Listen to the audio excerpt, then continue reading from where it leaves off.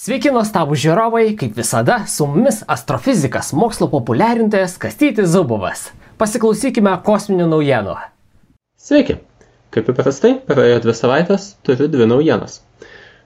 Pirmoji naujiena yra iš Saulės sistemos, vėlgi kaip įprasta, ir šį kartą yra visiškai mūsų kosminė kaiminystė. Tai yra Žemės ir Mėnulio apylinkės. Jose prieš keletą metų, 2016-aisiais, buvo aptiktas asteroidas, pavadintas Mėnulio, tai yra havajietiškas žodis. Bet esmė, kuo šis asteroidas ypatingas, yra, kad jis skrieja kvazipalydovinėje orbitoje. Kvazipalydovinė orbita reiškia, kad asteroidas iš tiesų skrieja aplink Saulę, tačiau niekad nenutolsta labai toli nuo Žemės. Ir stebint iš Žemės, atrodo, kad jisai suka ne visai taisyklingą elipsę aplink mūsų planetą. Žodžiu, gali atrodyti kaip Žemės palydovas, nors iš tiesų jo judėjimas yra valdomas daugiausiai Saulės gravitacijos, o Žemės gravitacija turi tik tai nedidelį įtaką, kuri lemia tą kvazipalydovinį judėjimą. Tai va, tokių šiaip kvazipalydovų Žemė kartais pasigauna, bet dažniausiai jų orbitos yra tiesiog nestabilios. Tai yra, jie įeina į tokią orbitą, bet po keleto metų išlekia lauk, nes Mėnulio gravitacija plus kitų planetų gravitacija plus netgi Saulės pačios nesferiškumo sukeliamos perturbacijos, tiesiog jos išmeta į kitokias orbitas. Tuo tarpu Mėnulio yra išskirtinis tuo, kad apskaičiavus, kaip jo orbita turėtų evoliucionuoti, pasirodė, kad ji yra ne tik daugiau mažiau stabili, ta prasme turėtų būti kvazipalydovinė bent 100 metų, bet netgi kas keletą 100 metų asteroidas turėtų pereiti iš kvazipalydovinės orbitos į pasagos orbitą. Pasagos orbita yra dar vienas toks įdomus orbitų tipas, kuris atsiranda vėlgi veikiant 2 kūnams, šiuo atveju Saulė ir Žemė. Tai čia būtų judėjimas vėlgi aplink Saulę, orbita, kuri yra labai panaši į Žemės orbitą, tačiau niekad nepriartėjant labai arti prie Žemės. O iš Žemės žiūrint atrodytų, kad tas asteroidas juda tarsi pasagos formos orbita. Tai yra, jeigu turim Saulę ir turim Žemę ir nagrinėjam tą judėjimą atskaitos sistemoje, kurioje Žemė nejuda, tai tada gauname taip, kad asteroidas juda aplink Saulę, apeina per kažkiek laiko, tada priartėja prie Žemės, bet staiga apsisuka ir grįžta atgal. Ir vėl apeina, priartėja prie Žemės, apsisuka ir nulekia į priekį. Toksai judėjimas, jo esmė yra tokia, kad asteroidas priartėjęs prie Žemės, jis vienas sykį priartėja truputį prie Saulės, kad pasidaro arčiau Saulės negu Žemė yra nuo Saulės, ir dėl to ima judėti aplink Saulę greičiau negu Žemė ir dėl to ima pabėginėti nuo Žemės. Vis lenkia Žemę orbitoje. Taip judėdamas jis pasiveja Žemę iš kitos pusės, bet tada vėlgi dėl Žemės gravitacijos jis šiek tiek nutolsta nuo Saulės, nukeliauja toliau nuo Saulės negu Žemė yra nuo Saulės ir tada ima judėti lėčiau aplink Saulę ir dėl to ima atsilikinėti. Ir tada pradeda atsilikinėti nuo Žemės ir taip grįžta, apeina Saulę per kitą pusę, priartėja prie Žemės ir tada scenarijus kartojasi. Tai va, tokios dvi orbitos, kvazipalydovinė, kur yra visą laiką arti Žemės, ir pasaginė, kur visą laiką yra toli nuo Žemės, bet žiūrint iš Saulės požiūrio taško ir vienu ir kitu atveju orbita labai panaši į Žemės orbitą. Taigi šitos 2 orbitos ir asteroidas turėtų tarp jų kaitaliotis kas keletą 100 metų, bet šiaip jo orbita turėtų neišeiti iš iš šitų dviejų tipų. Ta prasme, jis bent jau per 10 000 metų neturėtų pabėgti iš šitų orbitų. Taip pat netrukus po atradimo buvo išmatuotas asteroido atspindžio spektras, atspindžio šviesos spalva, galima sakyti, ir paaiškėjo, kad ji labai panaši į Mėnulio. Tai yra asteroidas sudarytas, atrodo, iš tokių pačių uolienų kaip Mėnulio pluta. Vėlgi, tai nėra būdinga asteroidams bendrai paėmus, nes Mėnulio pluta visgi tiek Mėnulio formavimosi metu, tiek paskui per 5 milijardo metų, ji keitėsi visaip ir tai nėra tokios pačios uolienos, tokie patys mineralai, kaip, tarkim, daugumos asteroidų. Taigi šita savybė irgi, ta cheminė sudėtis, ar mineralinė sudėtis, galima sakyti, daro Kamo-Levą išskirtiniu asteroidu. Aišku, toks panašumas iš karto paskatino hipotezę, kad galbūt asteroidas ir atsirado, kai kas nors trenkėsi į Mėnulį, išmušė tam tikrą uolieną ir tada asteroidas pradėjo lakstyti taip aplink Žemę, toje kvazipalydovinėje orbitoje. Bet čia kyla tokia problema, kad atrodytų, jeigu taip grubiai skaičiuojam, tai jeigu smūgis į Mėnulį pakankamai stiprus buvo, kad uolienai suteiktų pakankamai energijos, kad ji pabėgtų iš bendro Žemės ir Mėnulio gravitacinio lauko, tai tada jai turėtų pakakti energijos ir kad pabėgtų iš tų aplink Žemę esančių orbitų. Tai, atrodytų keista. Kaip asteroidą, kaip uoliena kažkokia gali tapti būtent tokiu asteroidu.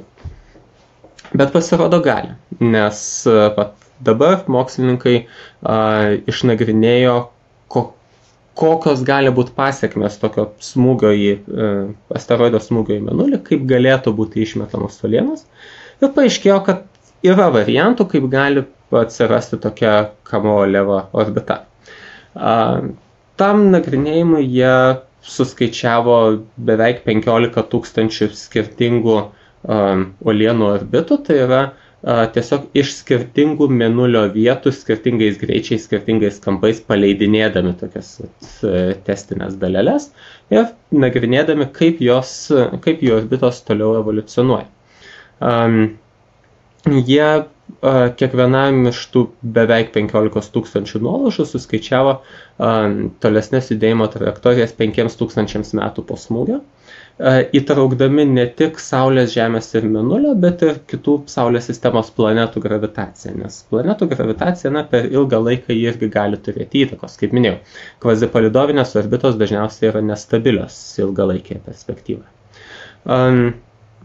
Tai va, paaiškėjo, kad maždaug 6,6% visų nuolaužų patenka arba į kvazipalydovinės, arba į pasagų orbitas, o 0,8% iš visų nuolaužų patenka į tokias orbitas kaip Kamo-Leva, tai yra tokias, kurios keičiasi iš pasagos į kvazipalydovinę ir atgal laikui bėgant.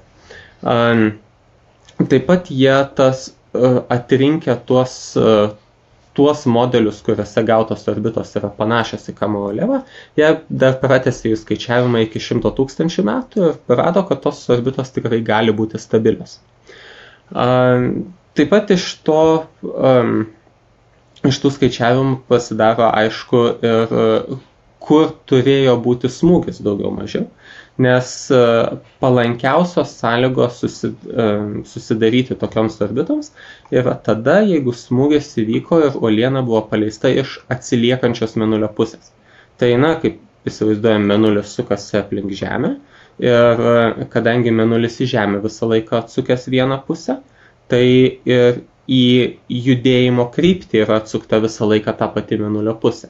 O priešinga pusė tada būtų atsiliekančioji pusė. Tai yra priešinga negu ta kryptis, į kurią Mėnulis juda.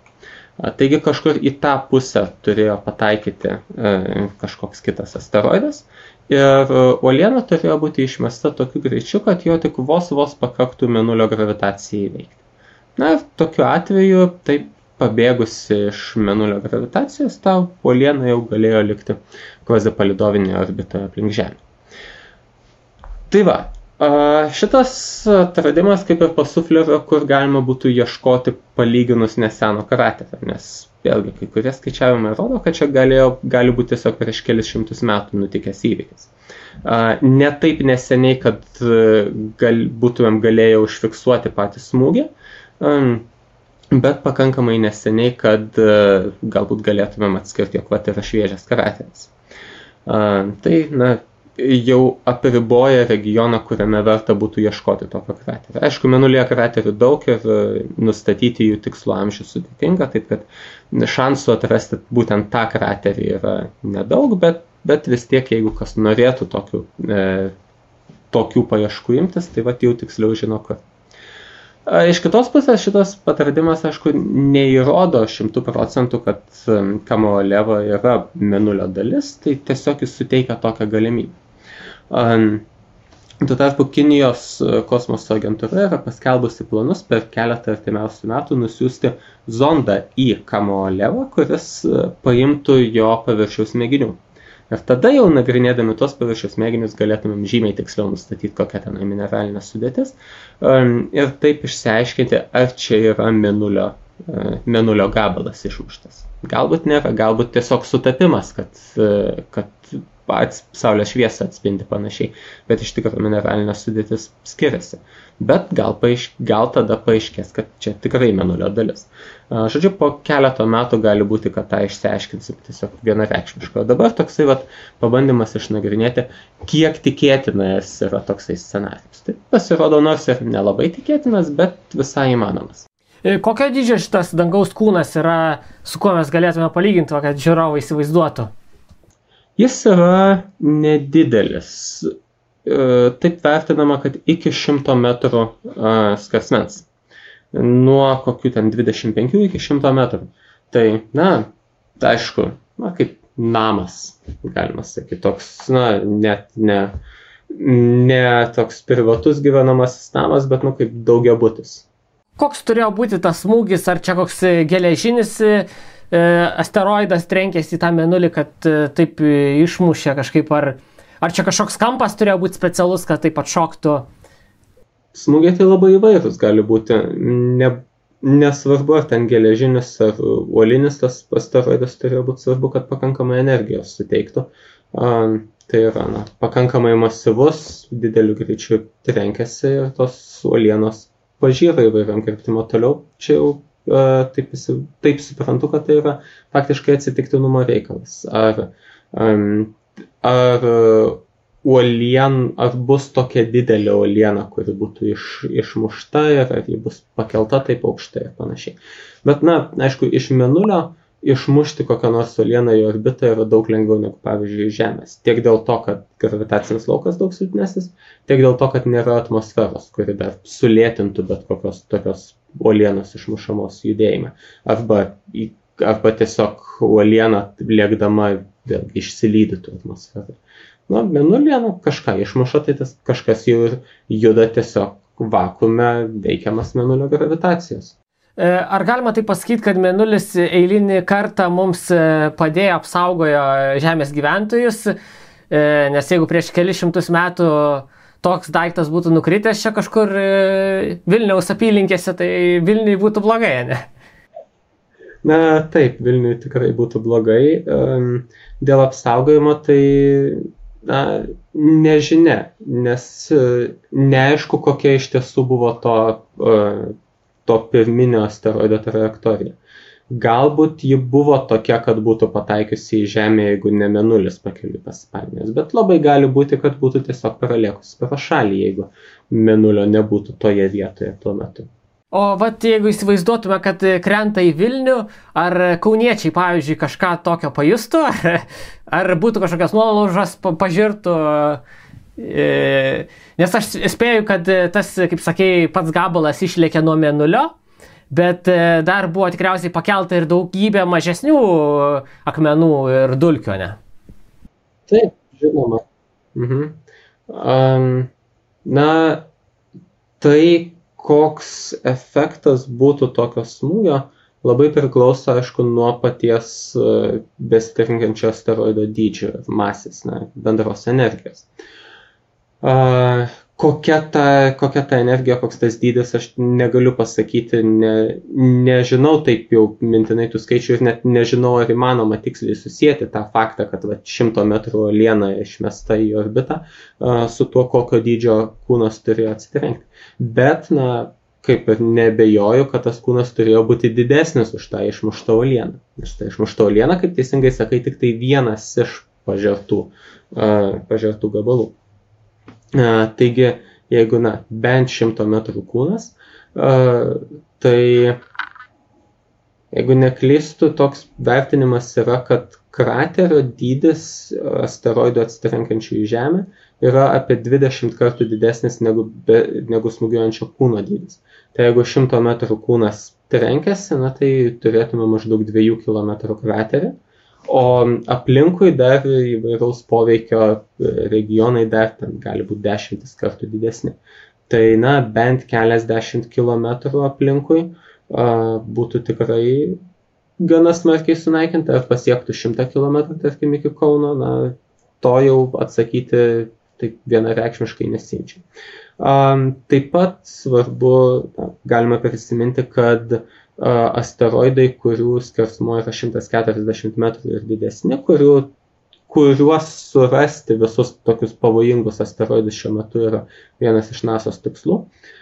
Tokie asteroidai yra kartais vadinami miestų naikintojais, nes būtent tokio dydžio asteroidas, nukritęs ant net ir didžiausio miesto Žemėje, tą miestą nušluotų visiškai. Tai čia kalbame apie objektą, kuris yra bent jau tokio dydžio.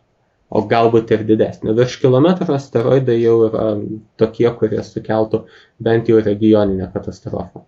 O ten virš 10 kilometrų tai jau globali katastrofa būtų. Dar kad įsivaizduoti to smūgio metu, matyti išlėkė daugybė tos įvairios medžiagos. Ar galėjo dalis tų Mėnulio uolienų, jeigu tai buvo Mėnulis, nukristi būtent į Žemę?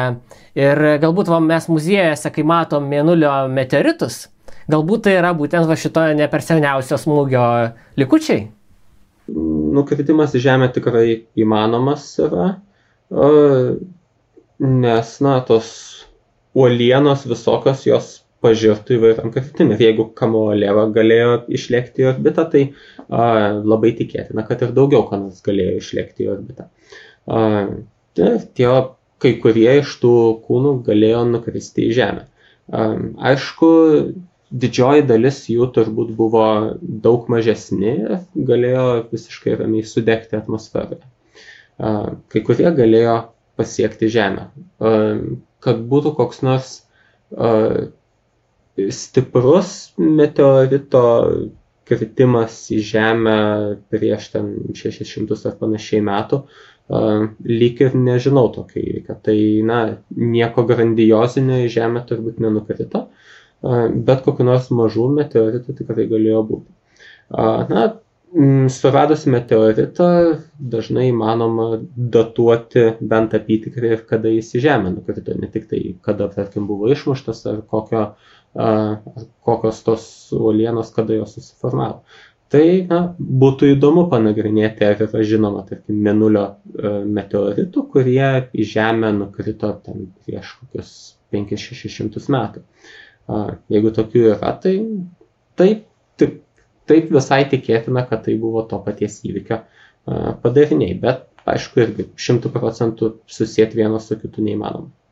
Jeigu paaiškėtų, kad tai yra Mėnulio dalis, ar ten verta būtų kasinėti kažkokių išteklių, ar esama naudingų, nes toks objektas jau tiktų kaip ir asteroidų kasinėjimai? Manau, kad taip tiktų. Ar labai kokių išteklių ten rastume, tai sudėtinga pasakyti, neištyrus paties asteroido daug detaliau. Bet manau, kad tai mažai tikėtina, nes visgi Mėnulis yra diferencijuotas kūnas, tai reiškia, kad jame sunkesnės medžiagos yra nuskendusios į branduolį, mantiją, o Plutoje daugiau likusios yra silikatinės uolienos. Aišku, yra įvairių priemaišų, bet tų priemaišų bendrai paėmus nėra labai daug. Tai manau, kad menkai tikėtina, kad toje uolienoje kaip tik būtų koks nors klodas ten ekonomiškai naudingų išteklių.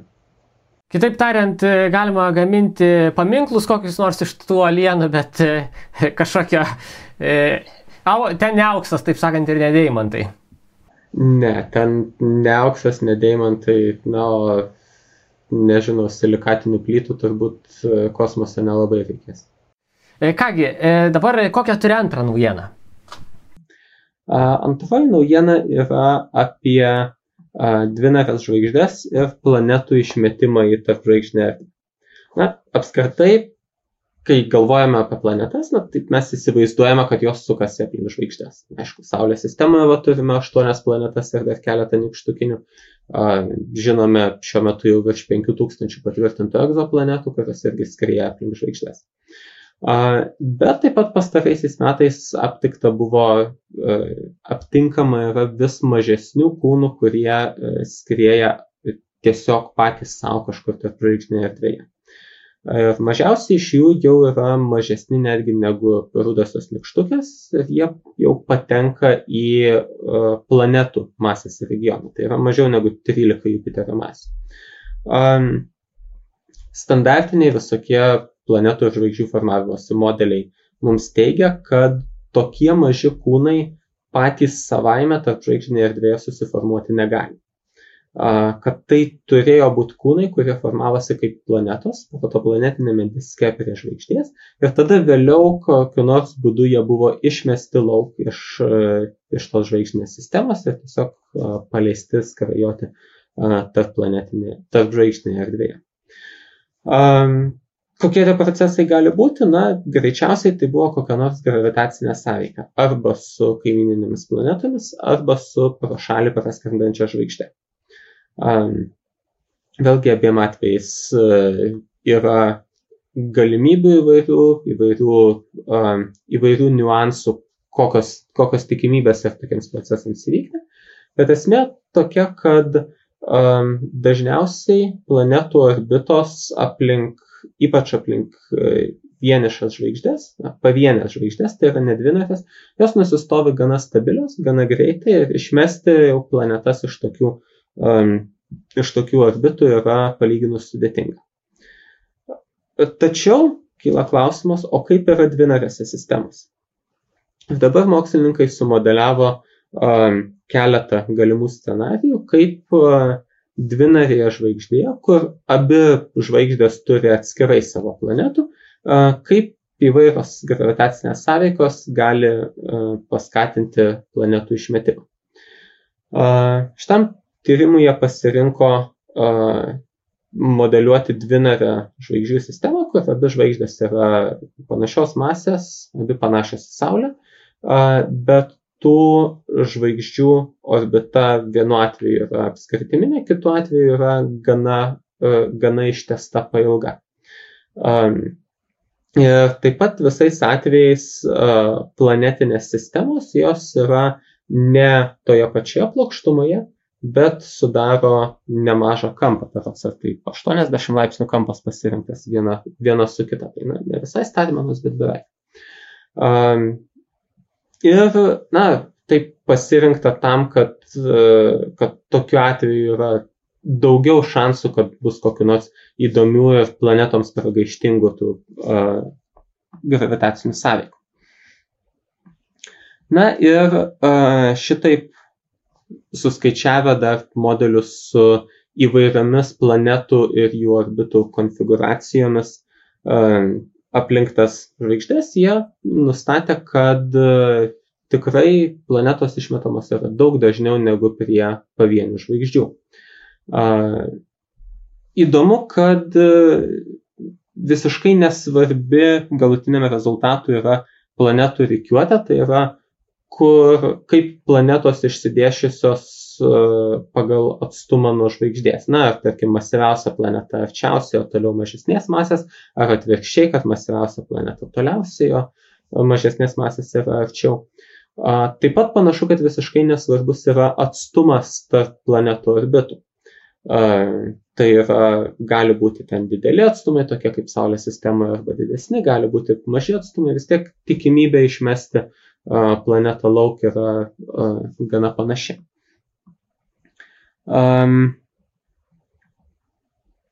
Iš kitos pusės svarbu yra, kokios planetų masės.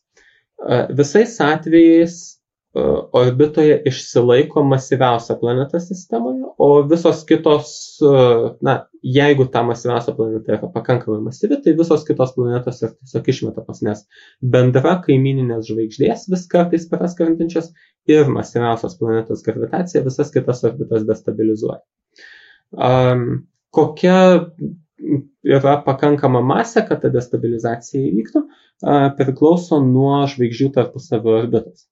Jeigu ta tarpusavio orbita yra apskritiminė, tai tada destabilizacijai reikia bent Neptūno masės planetos. Tai yra apie 20 kartų masyvesnės už Žemę. Jeigu tokia arba masyvesnė planeta egzistuoja sistemoje, tai visos kitos planetos laikui bėgant per keletą milijonų metų išlaksto lauk. Kitu atveju, jeigu orbita yra labai ištęsta, tada užtenka maždaug dvigubai mažesnės planetos. Taigi šitas rezultatas kaip ir rodo, kad visatoje turėtų būti daugybė tokių netgi gana mažų išmestų planetų, kadangi apskritai dvinariškumas yra gana dažna žvaigždžių savybė. Saulė yra, ne tai kad anomalija, bet mažumoje tarp visų žvaigždžių. Tas faktas, kad Saulė neturi dvinarės kompanionės, daro ją labiau išskirtinę. O šiaip daugiau nei pusė žvaigždžių paukščių take, tarkim, yra dvinarėse sistemos. Taigi,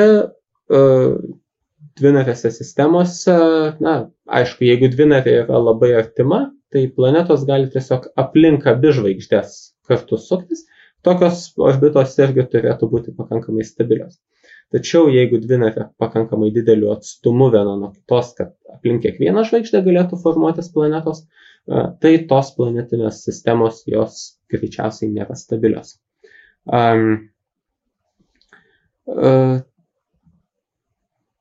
Taip pat, tas stabilumas yra svarbus ir tam, kad kai bandome vertinti atrastų egzoplanetų tinkamumą gyvybei.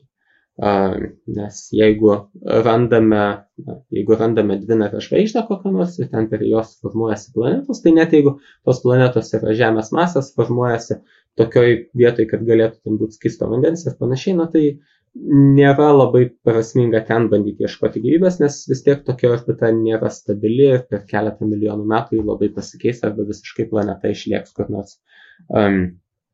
nors ir tarp žvaigždinę erdvę. Tai va, toksai modeliavimas, jis nėra super išsamus, nes visgi tokių sistemų, kaip dvinarė žvaigždė, kur kiekviena žvaigždė turi savo planetų, parametrų erdvė galima, tai yra įvairovė tų parametrų, kokie gali būti, ten atstumai tarp žvaigždžių, orbitų savybės, planetų įvairios orbitų savybės, tai yra milžiniškas kiekis parametrų. Nėra realistiška sumodeliuoti pilnai tokią modelių imti, kad jie apimtų pilnai tą parametrų erdvę. Čia yra tik tai nedidelis gabaliukas tos parametrų erdvės išnagrinėtas su keliomis galimomis planetų masių kombinacijomis, orbitų variantais, taip pat dvinarės žvaigždės orbitų variantais, bet jis parodo tą galimą baigčių įvairovę ir ta baigčių įvairovė yra tokia, kad planetų išmetimas tarp žvaigždinė erdvė yra tikrai labai tikėtinas dvinarėse sistemose. Ar yra kokių nors skaičiavimų, kiek mūsų galaktikoje yra tokių skriejančių pavienių planetų? Apskritai, kalbant apie egzoplanetas, tai net ir konservatyvūs vertinimai šiuo metu teigia, kad jų yra tikrai daugiau negu žvaigždžių. Bent kokius porą kartų. Apie tarp žvaigždinės planetas esu matęs vertinimų ir tokių, kad jų yra 10 kartų daugiau negu žvaigždžių, ar net ir 100. Taip pat esu skaitęs vertinimų, kad jų gali būti gerokai mažiau negu žvaigždžių. Taip kad kol kas čia yra labai platus intervalas, kokie tie vertinimai galimi. Dabar, kaip minėjau, jau atrandamos pirmosios tokios planetos, tai laikui bėgant, ypač kai jų bus atrandama vis daugiau ir vis mažesnių, tada jau bus galima įdėti ar gauti, apskaičiuoti tam tikrus jų populiacijos įvertinimus ir remiantis stebėjimais, nes kol kas tie vertinimai yra paremti faktiškai vien skaitmeniniais modeliais. O ar mes esam kažkur pamatę, kad praskristų pro šalia Saulės sistemos ar kažkur tiesiog tokia planeta? Kad šalia Saulės sistemos kur nors praskristų, tai man atrodo negaliu dabar pasakyti, kokiu atstumu yra artimiausia tokia vieniša planeta aptikta. Bet tie atstumai vis tiek yra turbūt didesni negu iki artimiausios Saulės žvaigždės. Bet aišku, čia tik tai tų aptiktų planetų, mažesnių planetų, ypač jeigu jų yra gerokai daugiau negu žvaigždžių, tai jų gali būti ir arčiau negu Kentauro Proxima. Kiek arti, nežinia, bet bent jau skriejančių pro šalį mes šiuo metu nematome. O ar gali tai būti, pavyzdžiui, kad kuri nors mūsų Saulės sistemos planeta kadaise buvo tokia atklydėlė ir pagauta ir įėjo į orbitą ir užsifiksavo ir tapo mūsiške? Kad kuri nors iš tų 8 planetų tokia būtų, tai labai maža tikimybė. Tiesiog vien jau dėl to, kad šitų planetų judėjimo greičiai yra daug didesni negu tipiniai žvaigždžių tarpusavio judėjimo greičiai Saulės aplinkoje. Tai tiesiog jeigu koks nors kūnas tokiu mažu greičiu judėtų per Saulės sistemą, tai jis negalėtų patekti į apskritiminę orbitą. Jis tiesiog arba nukristų į Saulę, arba pralėktų per šalį, arba dar kaip nors nutiktų. Bet yra hipotezė, kad viena iš nykštukinių planetų, Sedna, kuri yra tikrai labai toli, ten 100 astronominių vienetų nuo Saulės, ir kurios orbita yra labai ištęsta, labai pakrypusi stipriai į Saulės sistemos ekliptikos plokštumą, kad tai gali būti pagauta planetėlė nesusiformavusi Saulės sistemoje. Bet net ir tuo atveju daug didesnė tikimybė yra, kad ji buvo pagauta, kai Saulė dar buvo visiškai jauna ir skriejo su kitomis žvaigždėmis savo gimtojoje žvaigždžių grupėje. Nes tokiu atveju tiesiog daug daugiau tų žvaigždžių prasilinkimų buvo ir galėjo Saulė pasigauti ką nors iš kitos žvaigždės aplinkos. Ir tada jau grupė išsisklaidė, o Saulės sistema tokia liko. Tiesiog ta tikimybė daug didesnė, nes tokioje aplinkoje daug daugiau tų prasilinkimų su kitomis planetomis yra. Įdomu, kaip minėjai, tokį variantą, kad jeigu į Saulę įkristų planeta, tokio dydžio, pavyzdžiui, kaip Žemė, kas atsitiktų mūsų tai Saulė? Ar ji paspringtų ir užgestų termobranduolinė sintezė, ar kas atsitiktų? Paspringti ir užgesti tai neužgestų. Vienas dalykas, kas nutiktų, tai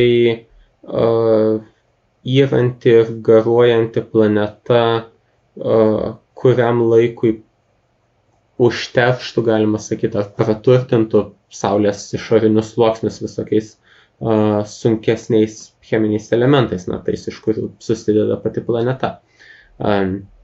Ir kurį laiką būtų galima tos planetos prarijimo faktą aptikti, stebint Saulę, stebint jos išorinių dalių cheminę sudėtį. Koks būtų poveikis, tarkim, Saulės magnetiniam laukui ir Saulės aktyvumui ir taip toliau, negaliu pasakyti ir nesiimsiu spekuliuoti, bet poveikis gali būti reikšmingas, gali jo visai nebūti. Kągi, tikėkimės, toks įvykis neįvyks ir nebus čia pas mus kažkokių Saulės audrų ar dar kažkokių sukrėtimų. O šiam kartui noriu padėkoti, Kastyti, ačiū tau. Ačiū žiūrovai, kad žiūrite, palaikykite, remkite mus Contribui platformoje ir susitiksime už 2 savaičių. Ačiū, kad žiūrite. Iki.